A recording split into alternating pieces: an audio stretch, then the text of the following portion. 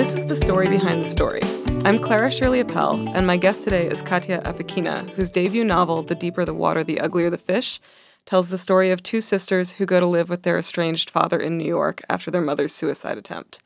It has appeared on best-of lists for a variety of publications, including Harper's Bazaar, Vulture, BuzzFeed, and Publishers Weekly. And NPR's Michael Schaub described it as a stunningly accomplished book with a refreshingly original structure, storyline, and characters. Katya Apakina, welcome to The Story Behind the Story. Thank you for having me. So I'd like to start by asking you to share a little of your background. Who are you and how did you come to be a writer? I came to writing as an undergrad at Columbia. As like a high school student, and before that, I had no interest in writing, I don't think. I was pretty into photography and visual art. And when I started writing, I was kind of interested in poetry because it seemed sort of like a little bit less intimidating, which now that I say it is like crazy because now I think poetry is actually very intimidating. But yeah, I think I was kind of interested with my photography and capturing these like kind of off-kilter weird moments, and I would sort of set them up and have like friends kind of be actors in them.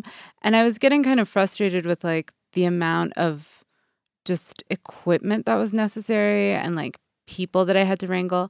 And with writing, I felt like, oh, I could kind of, if I was interested in just like creating a sort of mood in the person, you know, looking at the photo or reading the thing, I could sort of do that with a lot less stuff. Like I didn't really need permission. I didn't really need like chemicals or a darkroom or equipment. I could just do it by myself. And that appealed to me. So like I don't think I was like naturally a storyteller or anything like that, but I was kind of interested in like describing these sort of static moments. And then like eventually I kind of figured out how to like combine like almost like if you're picturing sort of beads on a necklace or something, like static moment after static moment after static moment into something of like a flip book type of thing of like a story.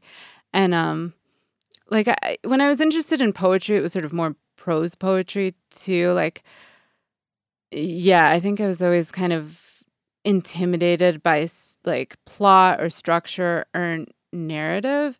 And then I think because I was so intimidated by it, I just focused on it so much more. So I ended up writing like a novel that's, you know, very, very plotted and very like structured. You know, just there was so much outlining involved in the novel. But it actually came from a place of that being something that totally does not come naturally to me. Like the stuff that comes naturally to me is like metaphors, you know, that's like, I could do that all day. So I don't know if that answers who I am, but that's how I kind of came to writing, I think. Describe The Deeper the Water, the Uglier Fish in your own words. What kind of story does it tell? Yeah, so I feel like as an elevator pitch type of thing, it's always been really hard for me to talk about it. And I think, like, if I just had to say it in a sentence, so it's about two sisters, Edith and May, who as teenagers have to leave their home in Louisiana where they lived with their mom to move to New York City to live with their dad, who's a famous writer. And they have to move because their mother is committed to a mental hospital following a suicide attempt. And their dad had been, you know, had basically built his career using their mother as his muse when he was a writer. And I guess like the thing about the novel, like the sort of starting place for me with the novel was actually its structure. And the way it's structured is sort of unusual. It's sort of inspired by oral histories, and it's told through multiple first-person accounts. But it's not quite like an oral history in that one of the people, Edie, her storyline is all in present tense, and the rest of the accounts are all like people looking back on the past. So it's this kind of unusual structure, and it came originally from originally I had been doing all this research on a nonfiction book about white Southerners in the civil rights movement, and I was going to archives and I was reading oral histories and reading these like documents and stuff. And what was so interesting to me was like the way that a sense of a person kind of like accumulated slowly through these accounts. And also the way people like would talk about whatever event, and they're always, the main character of their own story. But then sort of they might be like totally peripheral characters to my story, but like they don't think of them. Nobody thinks of themselves as a peripheral character. Everyone's the hero of their own story. Right, exactly. So I was sort of interested in seeing like how all of these accounts kind of like reverberate off of each other, and also the way like truth is this contradictory thing where like one person feels like they're telling the truth, and it could be like in complete tension or contradiction with someone else's truth. And it's not necessarily that it's a lie or that one is more true than another. I mean, I think truth is this kind of like slippery, complicated thing. So I think that was sort of what I wanted to look at and figure out when I was starting off writing. And I feel like that's kind of what my book is about, even if that's not like the plot of it. So when you have a book like that, when you have an idea like that that is so abstract and so tied to these large concepts and structures, where do you actually start in the writing? Yeah. So I wrote the book pretty much in the order that it exists. And I started sort of from the beginning, and like very slowly the story emerged. Like when I first started writing the book, actually, about a year and a half in, I had to start over because when I first started it, the character of the mother was dead. And so the novel just kept becoming a book about grief. And that wasn't really what I wanted to be writing a book about. Or like it just was such a strong emotion that kind of overpowered everything else that I wanted to be writing about. So then I kind of brought her back to life and like started over from the beginning. I don't really like think in these abstract ways necessarily. I think I start off with like a character and it sort of goes from there. And then these abstract sort of big ideas are things that looking back now I can sort of see and trace and kind of understand that that's what I was exploring. But I don't usually start off with like some sort of big theme and then find characters to embody that. I think I start off from like characters or a situation. I was interested in these two sisters. I was interested in this idea of like a muse artist relationship. And just like there's something about like being a muse that's so kind of like unpleasant to me. Like the idea of being someone else's muse doesn't seem like this wonderful thing to me. And I realized that that's maybe kind of odd. And so I was kind of exploring like, well, why? So let's talk about that a little more, because I think that is one of the big themes in the book is this artist and muse relationship. And that's something that is explored in, I think a lot of artists explore it and are interested in it. But it's very different in your book, and especially in how things turn out. So I guess one of the things I'm curious about is how you go about breaking new ground in territory that is so well-traveled. So I think like I try not to judge my characters. So I feel like the well-traveled territory is seeing the artist-muse relationship from like that great male artist's point of view, right? And so you get some of that in this book as well. Like Dennis, their father, is like I understand where he's coming from. I don't think that his intentions were malicious in the way that he sort of was using his wife to make art. Or I don't think he would think of them as malicious anyway. And then at the same time, like I understand that kind of feeling that on her end where she can't quite articulate why it is she feels like robbed in some way by this experience. But I also can just like somehow just like I can physically feel it in my body almost, that sense of violation in it.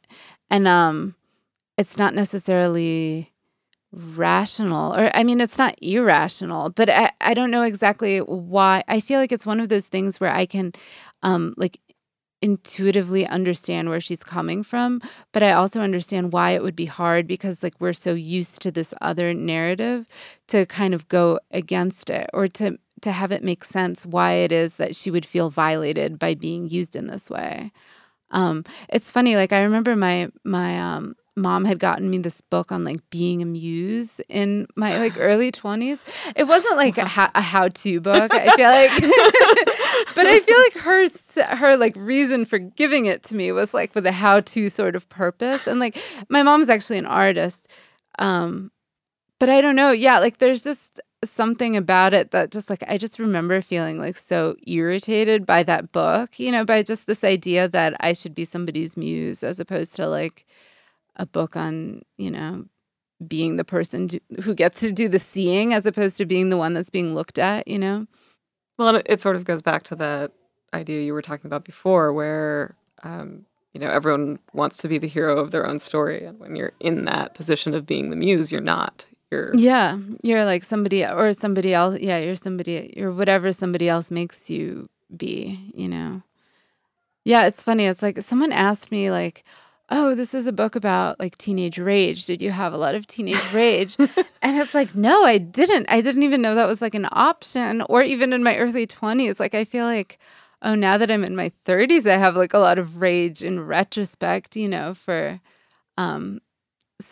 stuff from then. But like at the time, it just didn't even occur to me. But like, yeah, this is a book with a lot of rage in it, I think. Like that is sort of expressed in different ways, usually like kind of compressed inside of people until it, you know, manifests itself in some way or another. Yeah. So let's talk then also about the relationship between May and Dennis when May sort of inhabits that role that Marianne had before as his muse. Yeah. So I guess I should say that May resembles her mother a lot. She looks like her mother did when she was younger, which is when Dennis had met her. There's like a big age difference between Dennis and Marianne, their mother. And he'd met her when she was a child, but then, you know, they didn't develop like a romantic relationship until she was 17, so like still young, and he was in his 30s.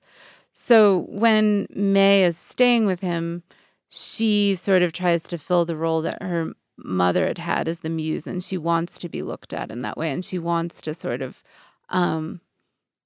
inspire him to write another book because he hadn't written one in a very long time. And I guess,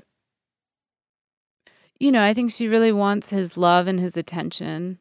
And there's sort of like almost a supernatural sense of her becoming her mother in those moments too, which I think like isn't, I mean, I don't know that supernatural is the right word, but I feel like when you're very close, or at least I felt that way. I think a lot of women feel that way about their moms. Like when they're very close with them, it's like you have trouble sort of discerning yourself and them as being like these separate entities.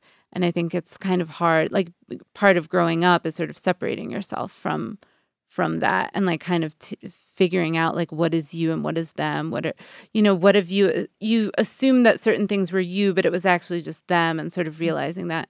So anyway, with May and her mother, they have like a very kind of blurry boundary between each other anyway back in Louisiana. So being away from her is like this really freeing thing for May to be away from her mother, but then she sort of ends up kind of becoming her mother for her father. So I don't know, the book in a lot of ways, like these family relationships, it's kind of hard to talk about. It sounds confusing. I don't think it is when you're reading it, but it is sort of like a hall of mirrors of these relationships that kind of like replicate from generation to generation in these sort of like, you know, in slightly off kilter ways. Or one of the things that fascinates me is that while, as you said, May is the one who seeks out that muse relationship with her father and who wants to inspire him, she also pretty clearly isn't satisfied with it when it sort of runs its course. I mean, I think she wants his love, you know, and I don't think, and she's a 14-year-old girl who doesn't, I don't feel like she really knows entirely what she's doing. You know, I think it's on him to sort of not use that need of hers for love for his own ends. I mean, he's very callous or just careless with her and with her feelings. I don't know that he's evil or anything like that. But I don't know. I was like thinking about the nature of evil. He's not evil in like a specifically malicious way, but if evil is just being is obliviousness evil? Like, is being oblivious when it's convenient and serves you? I mean, that doesn't seem like a good quality. I don't know if it's an evil quality, but I don't know if it even makes sense to think about it like in terms of good and evil, but he hurts her, and I don't think he does it because he wants to hurt her, but I don't think he gives it much thought. I'm Clara Shirley Appel, and this is the story behind the story. We're going to take a short break, then we'll return to my conversation with Katya Apakina.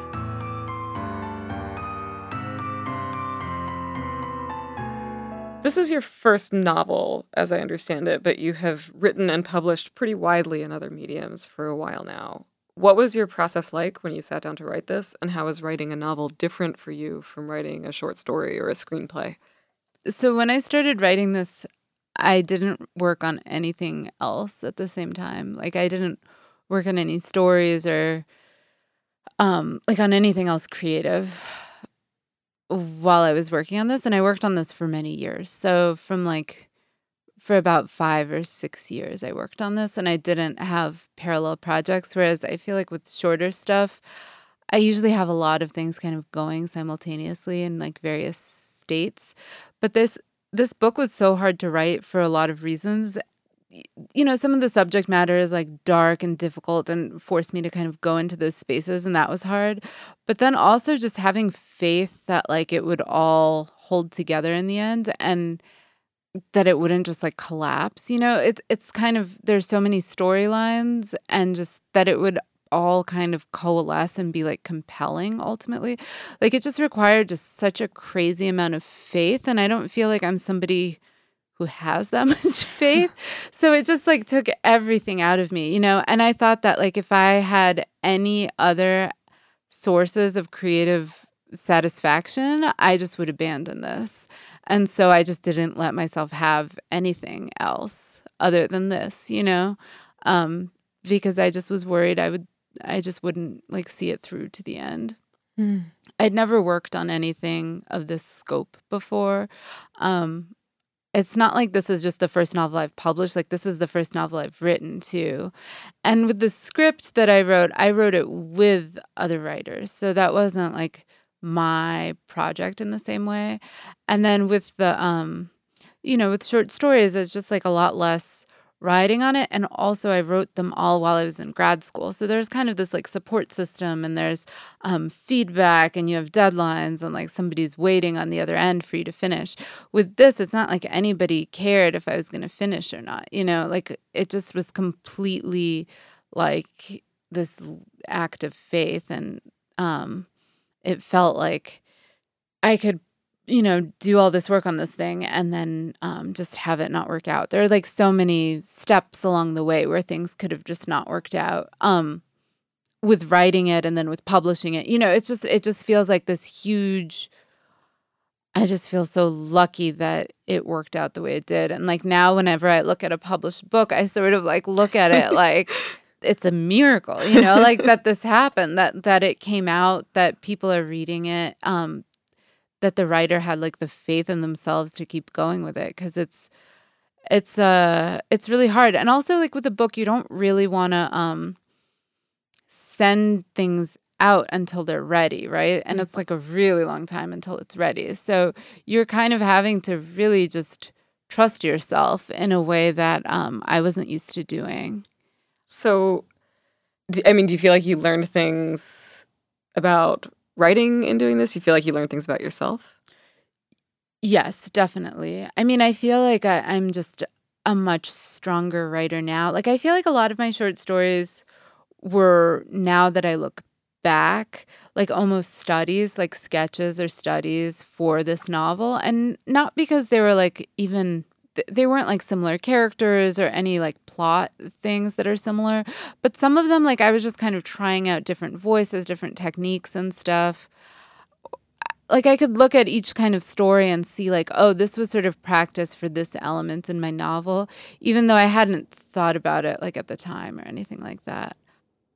There's a level of emotional depth in this novel that I don't think my stories like maybe a few of them did, but like I feel like for the most part, it required really kind of coming back and really getting to know these people in such a deep way, and just kind of trusting that they would show me things about themselves if I just kept coming back every single day. And they did, and I do feel like it's just a matter of, it got to a point, towards the, like when I was already confident that it was all coming together, where it was sort of like, oh, if I show up, things will happen. And if I just keep showing up, like things will happen. And that sort of confidence in the process that I don't think I would have had before. What surprised you most? I don't know that with stories I really ever had this to this extent, but I think what surprised me most was the sort of like dream state that I would enter where things would just kind of be writing themselves. And it was like, I felt like a channel or something, like it felt like the stuff was kind of rushing out of me or like moving through me. And it didn't feel like I had an active hand in it. Like I definitely had an active hand in sort of structuring and preparing and outlining and kind of being ready for it when it came, to kind of catch it, and be there for it. But it didn't feel like, you can tell in the writing when it's just kind of happening, when it feels like almost divine, the process, as opposed to like me actively kind of forcing it.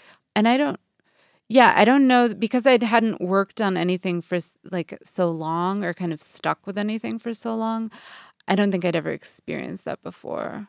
And it was very exciting. And since writing this, I've written like one short story and a script. I'm like finishing a script. And I've been like experiencing that with those other things too. And it's like a drug. I don't know. It's like sounds addictive. Like a runner's high almost. Yeah. I mean, it's funny. I've never had a runner's high. I like keep trying to run and get it, but I've like, I've never actually experienced a runner's high. But it is very, it's just like very exciting to be able to kind of like let go and let this thing happen. It's kind of like a very strange feeling when you like both are trying to control something and trying to let go of it at the same time. And it kind of, it's like very fleeting. So it's like when you catch it, it's, I don't know. I mean, whatever. There's like lots of metaphors for it. Like, if you've ever, it's like a wind or getting it at a certain angle, right? If you're sailing or something, it's just like you feel it and then you're moving. And otherwise you're like, there's a lot of just kind of sitting and sitting and sitting and sitting and sitting. And, you just kind of have to stick with it. And it's like horrible. And sometimes it is horrible. It just feels like so dispiriting. And then once you're in it, it's also very hard to be like, okay, like now I have to, like pick up my kid from daycare and like have a, a balanced life, when like all I want to be doing is like living in my head in this alternate world that I've created. It's like hard to kind of go back and forth between reality and like your imagination when you're like really in it. How did you know when you were done, when you were ready to send it out? So I didn't write the ending until I knew it was pretty much ready to send out. Like I just kept editing and editing and editing without writing the actual ending. Because I knew that if I had an ending, I would just send it out. Like, I just wouldn't be able to, like that desire for outside validation is so strong, and it's so easy to feel discouraged and like you need somebody's approval or permission or whatever. And so I think I just would have sent it before it was ready to be out in the world, and it would have like hurt the book's chances, of ever like of getting an agent or whatever. So like in order to knowing that about myself, I just didn't write an ending until the rest of it was like as good as I could possibly make it. And then I did do kind of more revisions with my agent, and it was so helpful, at that point to get like an outside perspective. But until it was like as good as I could make it, I didn't want well, first of all, I didn't want to like risk rejection, but also I didn't really want to get, before I knew exactly what it was, I didn't really want to get outside advice or perspective, because I think I would have just taken it because it would have been easier and like more comforting to know that like someone was telling me what to do. And then maybe it would have been like not the right thing. Because definitely like when I was talking to agents, some of them had advice that I strongly disagreed with. And by that point, I knew what the book was. So I knew, like, I don't agree with this. But I think if it had been earlier, I would have been like, okay, I'll make this into a novel about Dennis. Like, that was one of the notes I got from someone, and it was just like, well, this is not a novel about Dennis. This is a novel about his daughters. Like, that's exactly what it's not. But I think it's like, who knows what I would have agreed to do and like my desperation to get published. I don't know. You're listening to The Story Behind the Story on KSQD 90.7 FM. For those of you just joining us, my guest is Katya Apakina, author of The Deeper the Water, the Uglier the Fish. Where do you write? What's the physical space like? This book was written in a lot of different coffee shops around Los Angeles, and also at 2 different artist residencies, which, were really important in this book. Like, the book was started in an art residency at UCross in Wyoming. It was like a 2-week residency, and being able to just like completely focus on something and be like fed and not have to worry about like any of the kind of like mundane life stuff is great. And so kind of like that felt like a kind of a big push. And so it was like the big push I needed to start. And then also when I started the book over was also at a residency. And I think it would have been really hard to do at home just because like I think I would have kind of kept lying to myself that it was working when, just because it's so inconvenient to like acknowledge that when something isn't working and just like abandon it and start over, especially because it had been like already a year and a half in. So it felt like, oh no, like I've already spent so much time and, but I think it just had to be done. And being somewhere away for a month where I can just focus on it, it kind of brought me to the point where I realized like, this doesn't mean that this isn't like a failure in some way. This is just part of the process. And so, yeah, those were like the 2 residencies. And then in coffee shops, I would like, I'm pretty sensitive to noise. So I would like listen to these, it's not white noise. It's like way weirder. It's like the sound of like wind and rain and a fire burning, but it's kind of sinister. And it's just like a weird app that I had actually downloaded when my daughter was born to see if it would like help her sleep, which she didn't care. But like I kind of was like, ooh, I like this. And it's kind of like a weird thing to play to an infant because it's so kind of spooky sounding. But I would listen to that through headphones while I was working in coffee shops. But now that I have an office, I usually just, it's a lot easier for me to just like not get dressed and leave my house if I don't have to. So describe your office for me. Describe that space. So it used to be my husband's office, and then we turned our attic into his office. So I used to have like this little desk in the hallway that when our friend was over, he was like, oh, this is like a metaphor about women in the workplace. Because like I had like a desk in the hallway, and he had like an actual like office with a door. But anyway, now I have the office with the door, and he's got the he's got the attic. So I still have like a bunch of his random like awards and stuff hanging in my office, which is fine. There's like this weird little glass bottle of river water from the Mississippi River that I like. That's like his keepsake, but now it's become I've inherited it as my like weird keepsake. And so I keep that on my desk. And I have like a lot of weird postcards from like since maybe some of them are probably from like even when I was a teenager to like now. And I have a big whiteboard with, like whatever. Right now it's like all the stuff I have to do is on it, like publicity stuff and other writing projects. Because I'm also a translator and I'm also a screenwriter, and I've been trying to like work on some essays. My grandmother, this is totally a tangent, but my grandmother died last year, and she left me with these memoirs, and I've been translating them from Russian to English for my daughter, and just like to have. And she had survived, the Holocaust, and they're just really, it's just, she had given them to me actually way before she died, and I just never read them until after she died.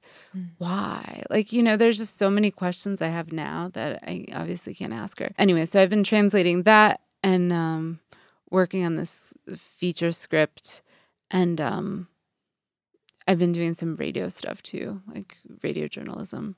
How do the objects and the things in your space and the space itself inform your writing? I would say like they don't really, like I'm not really, I have a lot of kind of weird or cool stuff around the house that are like souvenir-y type of weird objects from like the many different places that I've lived. But I don't really I'm just not, I like having them, I guess, but I don't really get super attached to things. And my office is pretty minimalist. It's like I have a bunch of books. So I have like a desk attached to a bookshelf, and then like the bookshelf next to my desk is just with stuff that's like relevant to what I'm working on. And then I don't have like that much stuff, but I guess it's nice to have. I mean, I don't want the space to feel like sterile, So it's like I have kind of, that's what like the postcards and stuff are for. And then there's lots of just like different objects related to different projects that I'm working on, because I'm working on a lot of different stuff. There's like kind of a lot of different objects that go along with it. But I don't feel like I really I would much rather be at like an empty desk than like surrounded by a ton of significant objects. That like I get kind of claustrophobic. How do you avoid isolation when you're writing, and how do you find community? Well, I think because I have a kid, I have to be present in a way that if I didn't, I would, I think I would be able to be a lot more isolated, which is like positive and negative. I like being isolated, so like I don't know, that it's like entirely negative. But I do feel like I went to an MFA program, and I'm still very close with my friends from there, and we still share writing and do workshops like over Zoom. And just anytime any of us like finishes a story, we usually send it to each other, and we read each other's novels and stuff like that when we're like many drafts of them as we go. And then also like people I've met through the art residencies too kind of are also part of that. And having that community is so important, like having good readers for me, and being able to read their stuff too. I don't know. I don't think I'd be able to do it without that. It's been very crucial. And then it was great too. Like I met all these writer mothers in LA here too. We were all like pregnant at the same time, and our kids are all like just a few weeks apart. So having them has been just like so great for me. For this book, how early did you start sharing material with the folks in your writing groups, the MFA program, and the folks from the retreats? Like right away. I mean, I have certain readers who I just share stuff with, like as soon as like I was sharing stuff as soon as I was writing it. I don't know that I'd be able to do it without them. Like they didn't have to give me they weren't giving me any sort of like editorial feedback, but just knowing that they were on the other end waiting for pages from me made such a difference for like my morale, and for not feeling like I was just like throwing stuff into a void, And I thank all of them in my acknowledgments page. But like, yeah, like there are so many people, and I'm just incredibly grateful, who have read parts of this book and all of this book in so many different versions, so many different times. I mean, I would, if I were them, be just so incredibly sick of this book. Like there's only so many times you can read a book. But, and I feel like whatever that limit is how many times they read it. Because, so many times. How many times did you read your favorite book? I feel like it's interesting because I don't think I reread books very often anymore. But as a teenager, like I remember rereading Franny and Zooey and Raise High the Roof Beams Carpenter and Seymour an Introduction and like I guess Catcher in the Rye too, and Nine Stories. Like I was so obsessed with Salinger as I guess like from 8th grade to maybe like through college probably. And I would reread those like very regularly. I mean, probably not all those books every year, but at least, like a couple of them every year. So yeah, I read those so many times. And it's funny because I have not read them as like an adult at all. I don't want to, I don't think. I think it's scary. I don't know that it would hold up. Yeah, it's like scary to reread it. And also just I feel like things would just irritate me that didn't irritate me then, that I like was more tolerant of, And then you'd have to grieve being irritated with them. And... Yeah, like I don't need to, I don't need to have that experience, I don't think. I'm fine just kind of leaving it. I'm Clara Shirley Appel, and this is The Story Behind the Story. We're going to take a short break. When we come back, Katya will read a passage from her book.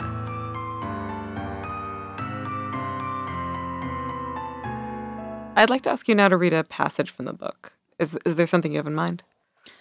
I'm going to read from the beginning of chapter 3. It's going to be, the first section is going to be a letter from Marianne McLean, that's their mother, to Edith and May, and it's going to be from 1997.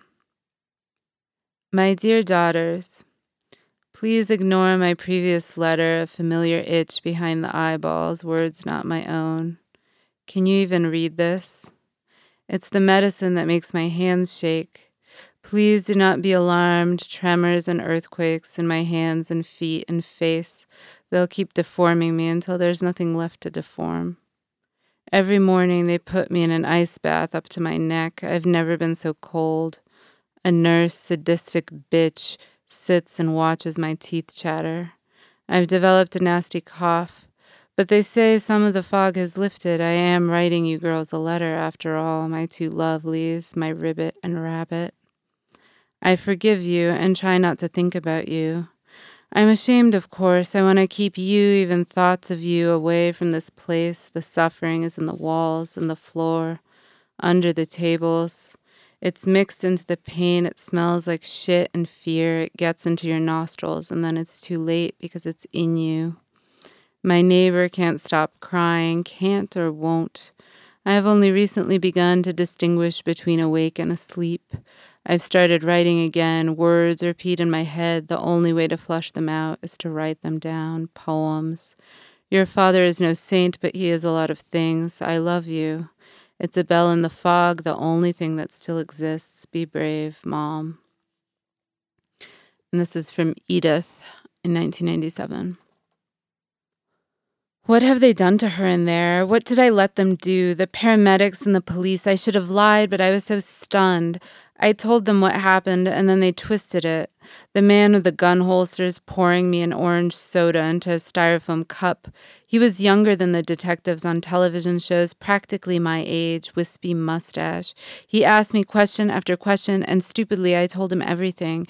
And he rubbed my shoulders and wiped the orange from my mouth with a napkin. Why hadn't I kept quiet? I put her in there. She thinks so too.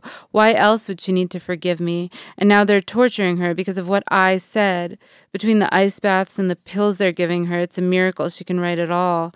Her handwriting was always so small, neat, round. She would press down hard enough that it was almost an engraving. You could run your fingers over the paper and feel the words. Here, though, her handwriting looks like a ghost sneezed. There's nothing in it, in the way it looks, that is hers. It could have been written by someone else, her sobbing neighbor, some slob in a turban. It makes me feel better to think it was somebody else's hand shaking over the paper, that Mom was just dictating. I read the letter again, a third time, a fourth time. I start to hear the words and not see them. My two lovelies, my ribbit and rabbit. That sounds like her. The sound of her voice in my head calms me. Bell in the fog. Even though the things she is saying, tremors deforming me, are not very calming. I get to the beginning of the letter again and stop. Please ignore my previous letter. Where's the other letter? I ask Dennis. I never saw it. He must have hidden it from us.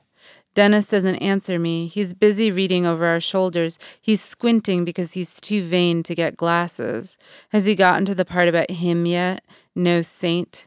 If he has, he gives no indication of it. I don't know what she means when she says he's a lot of things. I assume it's bad. What did you do with the other letter? I ask him again. What letter? He says, looking down at me with his wet lamb eyes. Is he lying? Where did he put it? She said she sent another letter. You can't hide things like that from us. I feel the blood rushing into my face. It's not right. I'm not hiding anything. You're with me all the time. You see me get the mail. This is true, but it's not like we pay attention to it. He could easily have hidden it in a magazine, read it later in his room. She probably never even wrote it, May says slowly. She probably just thought she did or dreamed she did and got confused. That's May. She'll take any opportunity to make Mom look foolish. It's disgusting. Or maybe the doctors held on to it, Dennis says. They monitor her correspondence. I imagine a doctor unfolding and reading my mother's letter, and then folding it back and putting it in a manila folder in her file. Evidence against her, words she said to us in anger that will now be used to keep her locked up. I think you're lying. The chair falls backwards as I stand, bangs against the tile on the kitchen floor. May puts her hand on mine, but I shake it off, that little know-it-all traitor. She probably knew about the letter all along. Dennis must have showed it to her, and she told him it would upset me too much to see it. Well, I'll find it. Edie, what are you doing? Please don't touch my desk. Edith! Dennis follows me into his room. He crouches, gathering the papers I threw on the floor. Enough, he says, as I try to swipe at a stack of papers on his bedside table. I open the book he's been reading and shake it out. A bookmark flutters to the ground, nothing else. Edith, that's enough. He holds me by the back of my shirt, but I leap forward like I'm on a leash. I'm looking at the windowsill. That's where he probably sat, reading it, smoking, reading, crying. Why is there so much ash in the ashtray, I say. He burned it, lit the tip with a match, and watched the words melt. Edie, stop. May's voice is quiet. She's embarrassed. I look at her face. No, she's not embarrassed. She's scared of me. I place the ashtray back on the windowsill, careful not to spill any of it. And this section is from May. I was the one who threw out the first letter from Mom. I could hear the whistle of it hurtling towards us, so I intercepted it. This was difficult since I was almost never alone, but desperation makes you crafty. The envelope felt heavy and hot to the touch, and it contained 10 illegible pages, each word a barbed hook. I skimmed it, careful not to let any of the words catch in me, before I tore it up and flushed it down the toilet. I didn't want Edie getting any more agitated about Mom than she already was. I wouldn't say I wanted Mom dead. I'm not a monster, but I wanted her vacuum sealed somewhere where she couldn't get to us. In New York, I was happy and safe from her, I thought. I failed to intercept the second letter. It arrived, narcissistic, well-wrought, barely legible, and full of those elliptical riddles that get under your skin and tug. Edie became obsessed, analyzing it to death. What did it signify that nothing was capitalized? Mom's low sense of self-worth, her aversion to order, her artistic temperament? Was she a frustrated creative person with no outlet for her artistic energies? Was this the true source of her unhappiness? Would poetry prove to be her salvation? I let Edie talk and talk about it. I didn't contradict her, even though I knew that none of what she was saying was true or relevant. She did not understand Mom at all. The third letter came a few days after that. Edie was already wound up, and she pored over the new one like a cryptologist. It wasn't really a letter. There was no dear or love. It was a poem. How coy of Mom, how opaque to communicate with us in this way, to demand that we guess what it was she was trying to say, like she was Sylvia fucking Plath. What do you think it means? What do you think it means? Edie kept saying, standing too close and watching me as I read it. The poem was gibberish, the unpunctuated words together, unpleasant sounds, repetitive, oppressive. But reading it filled my mouth with a fetid taste of lake water. It made me think of those night trips when Mom would disappear into Lake Pontchartrain, and I would nervously pace the shore, waiting for her head to break the surface. I was dry and on land, getting devoured by mosquitoes, but I could only feel the algae squishing under my feet, the black water burning in my nose. Once, Mom emerged from the water with an enormous catfish latched onto her arm. On the drive home, the fish flapped and struggled in the back seat, while Mom laughed so hard I had to steer. She was laughing, but what does that mean? It wasn't an expression of joy, it was just a sound, like something in her was trying to get out. What? Edie said. What? She sensed that I had been able to decode it in some way. It was clear to me the poem was a suicide note. It might as well have been an acrostic that spelled out, goodbye, forever. How selfish, how grotesque. Why pull us into all that again? We were children, and the text, the handwriting, jerky and weak, it forced me to imagine her in the act of writing, which I also resented. I did not want to imagine her at all, because if I allowed her in, I felt like I would lose myself again. It was better to take this rare opportunity that forced her off of me and leave it that way. I never told Edie what that poem really meant. I think I made up an interpretation involving mythology and even tried to convince myself of it. But I couldn't get the images out of my head of Mom floating face down in a lake, in a bathtub, in the neighbor's pool. I remember hugging Cronus at night and burrowing my face in his fur, letting his purring replace the static that her words had left in my head.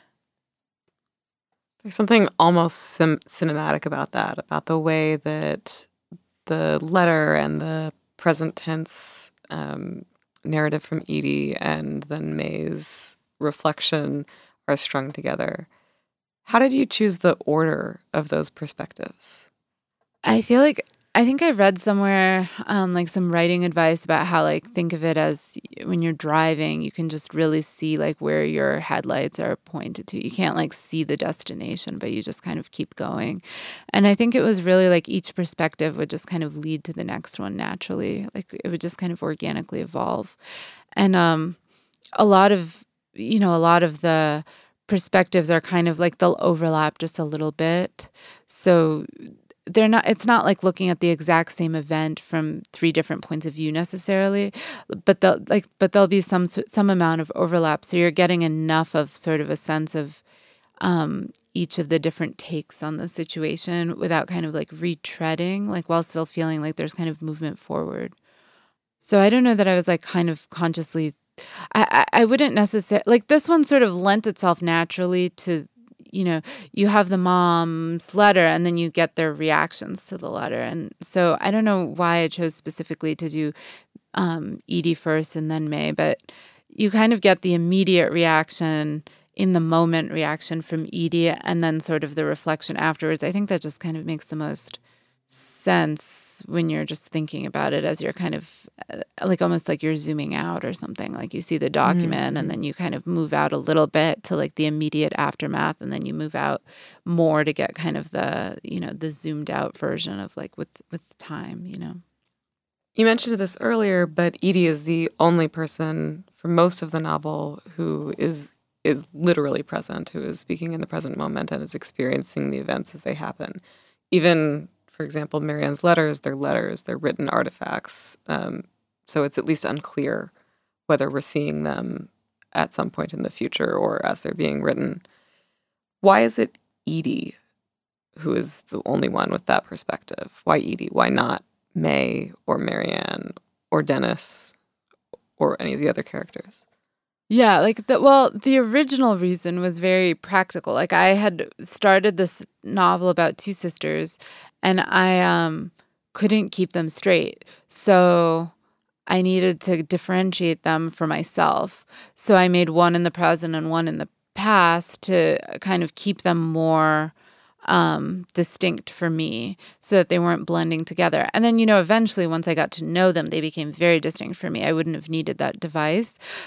But it was just kind of like an initial device for that. And I also, I didn't want people to read this if it had been all kind of past tense reflections.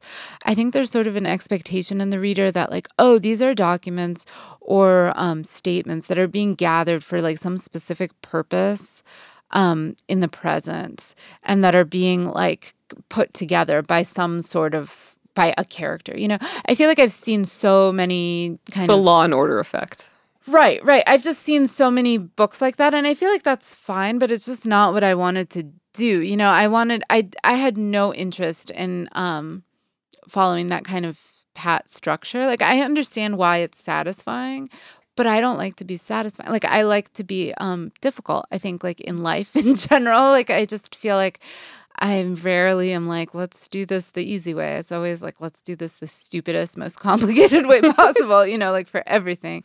So why would it be any different with this book, So I don't know. It's just like it just didn't seem like that compelling to me. I feel like there's something in a person's brain when they're like, "Oh, I get it. That's what this is," and they just stop kind of really thinking about it or paying attention or trying to understand it. Like I think when you can categorize something so easily, you don't really engage with it very deeply. And so I think that's probably part of why I resisted having like a very kind of clear form.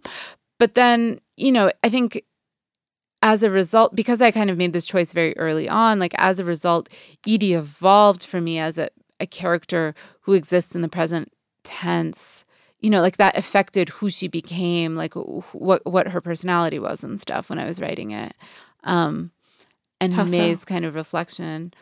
Well, I feel like she's very passionate and reactive, whereas because she's responding to all this stuff very in the moment, and it's very raw for her, and she's very vulnerable and like very like emotions are very easily accessible to her. You know what I mean? Whereas I feel like for May, she's the kind of character who's a little bit more withholding with herself.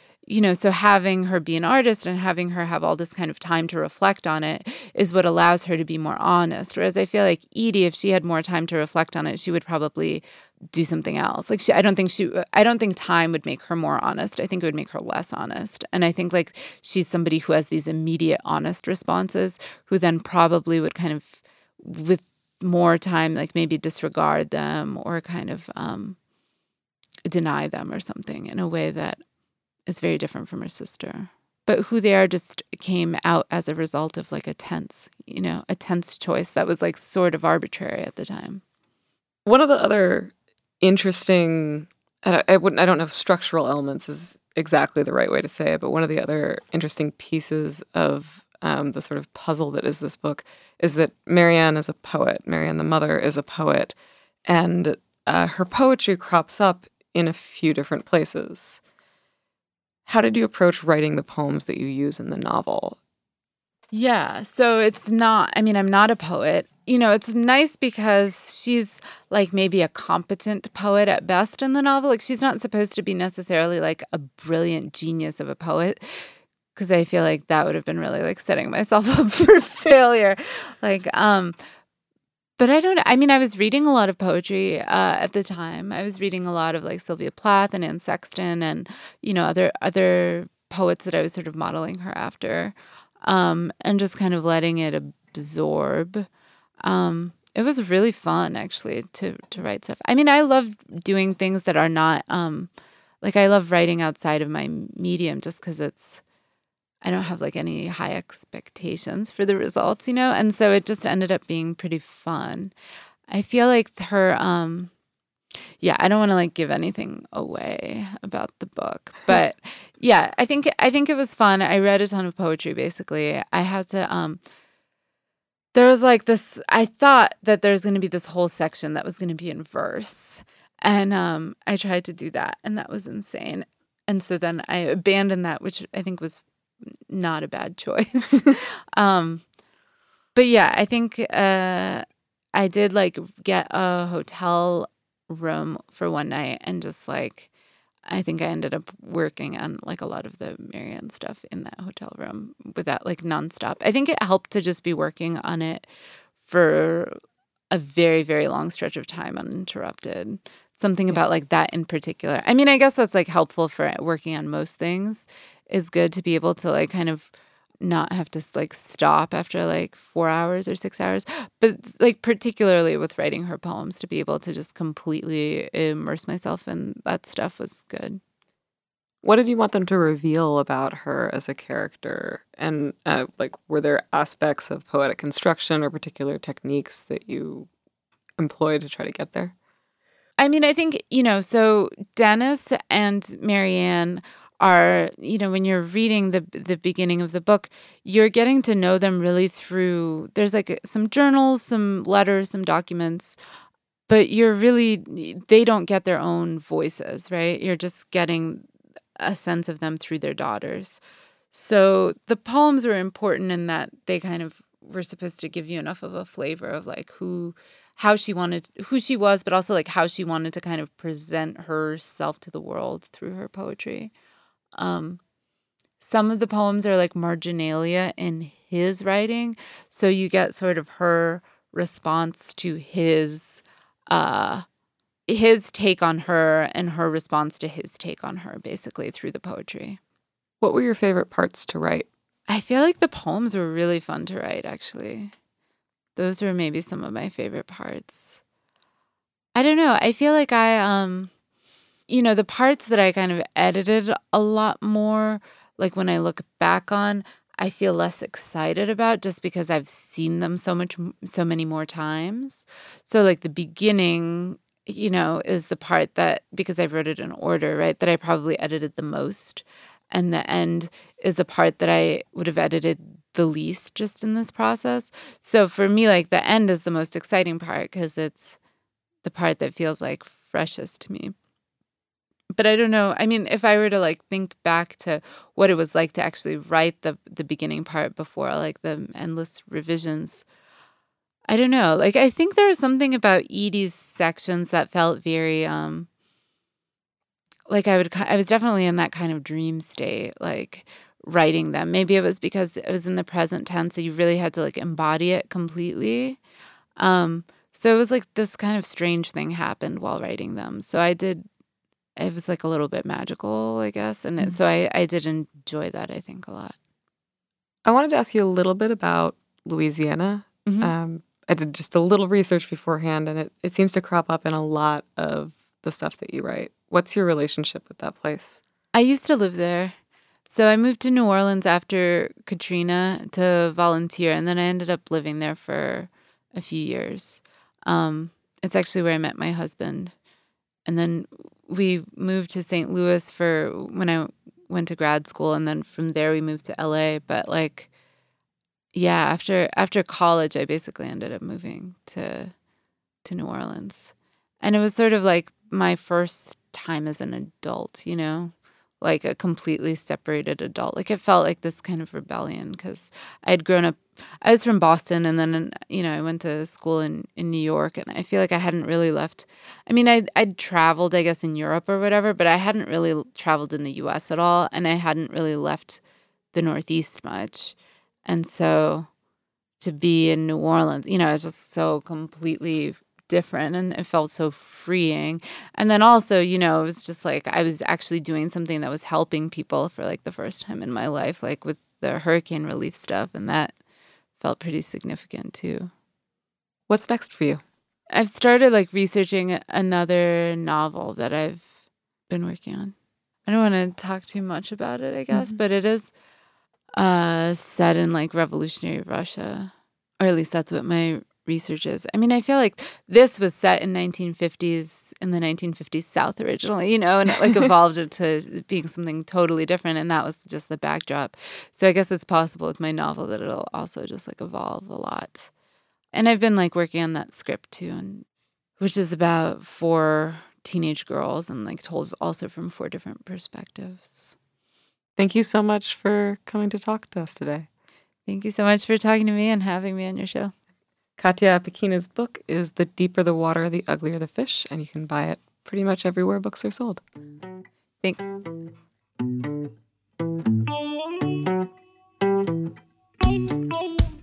Katya Apakina is the author of The Deeper the Water, the Uglier the Fish, published this past September by $2 Radio. Next time, I talk to first-time author M.K. England about their young adult space opera, The Disasters. I hope you'll join us. The Story Behind the Story is produced for KSQD 90.7 FM by me, Clara Shirley Appel. Lanier Salmons is our sound engineer. He also wrote our theme. Special thanks go to David Weinberg, who lent us his studio for this episode.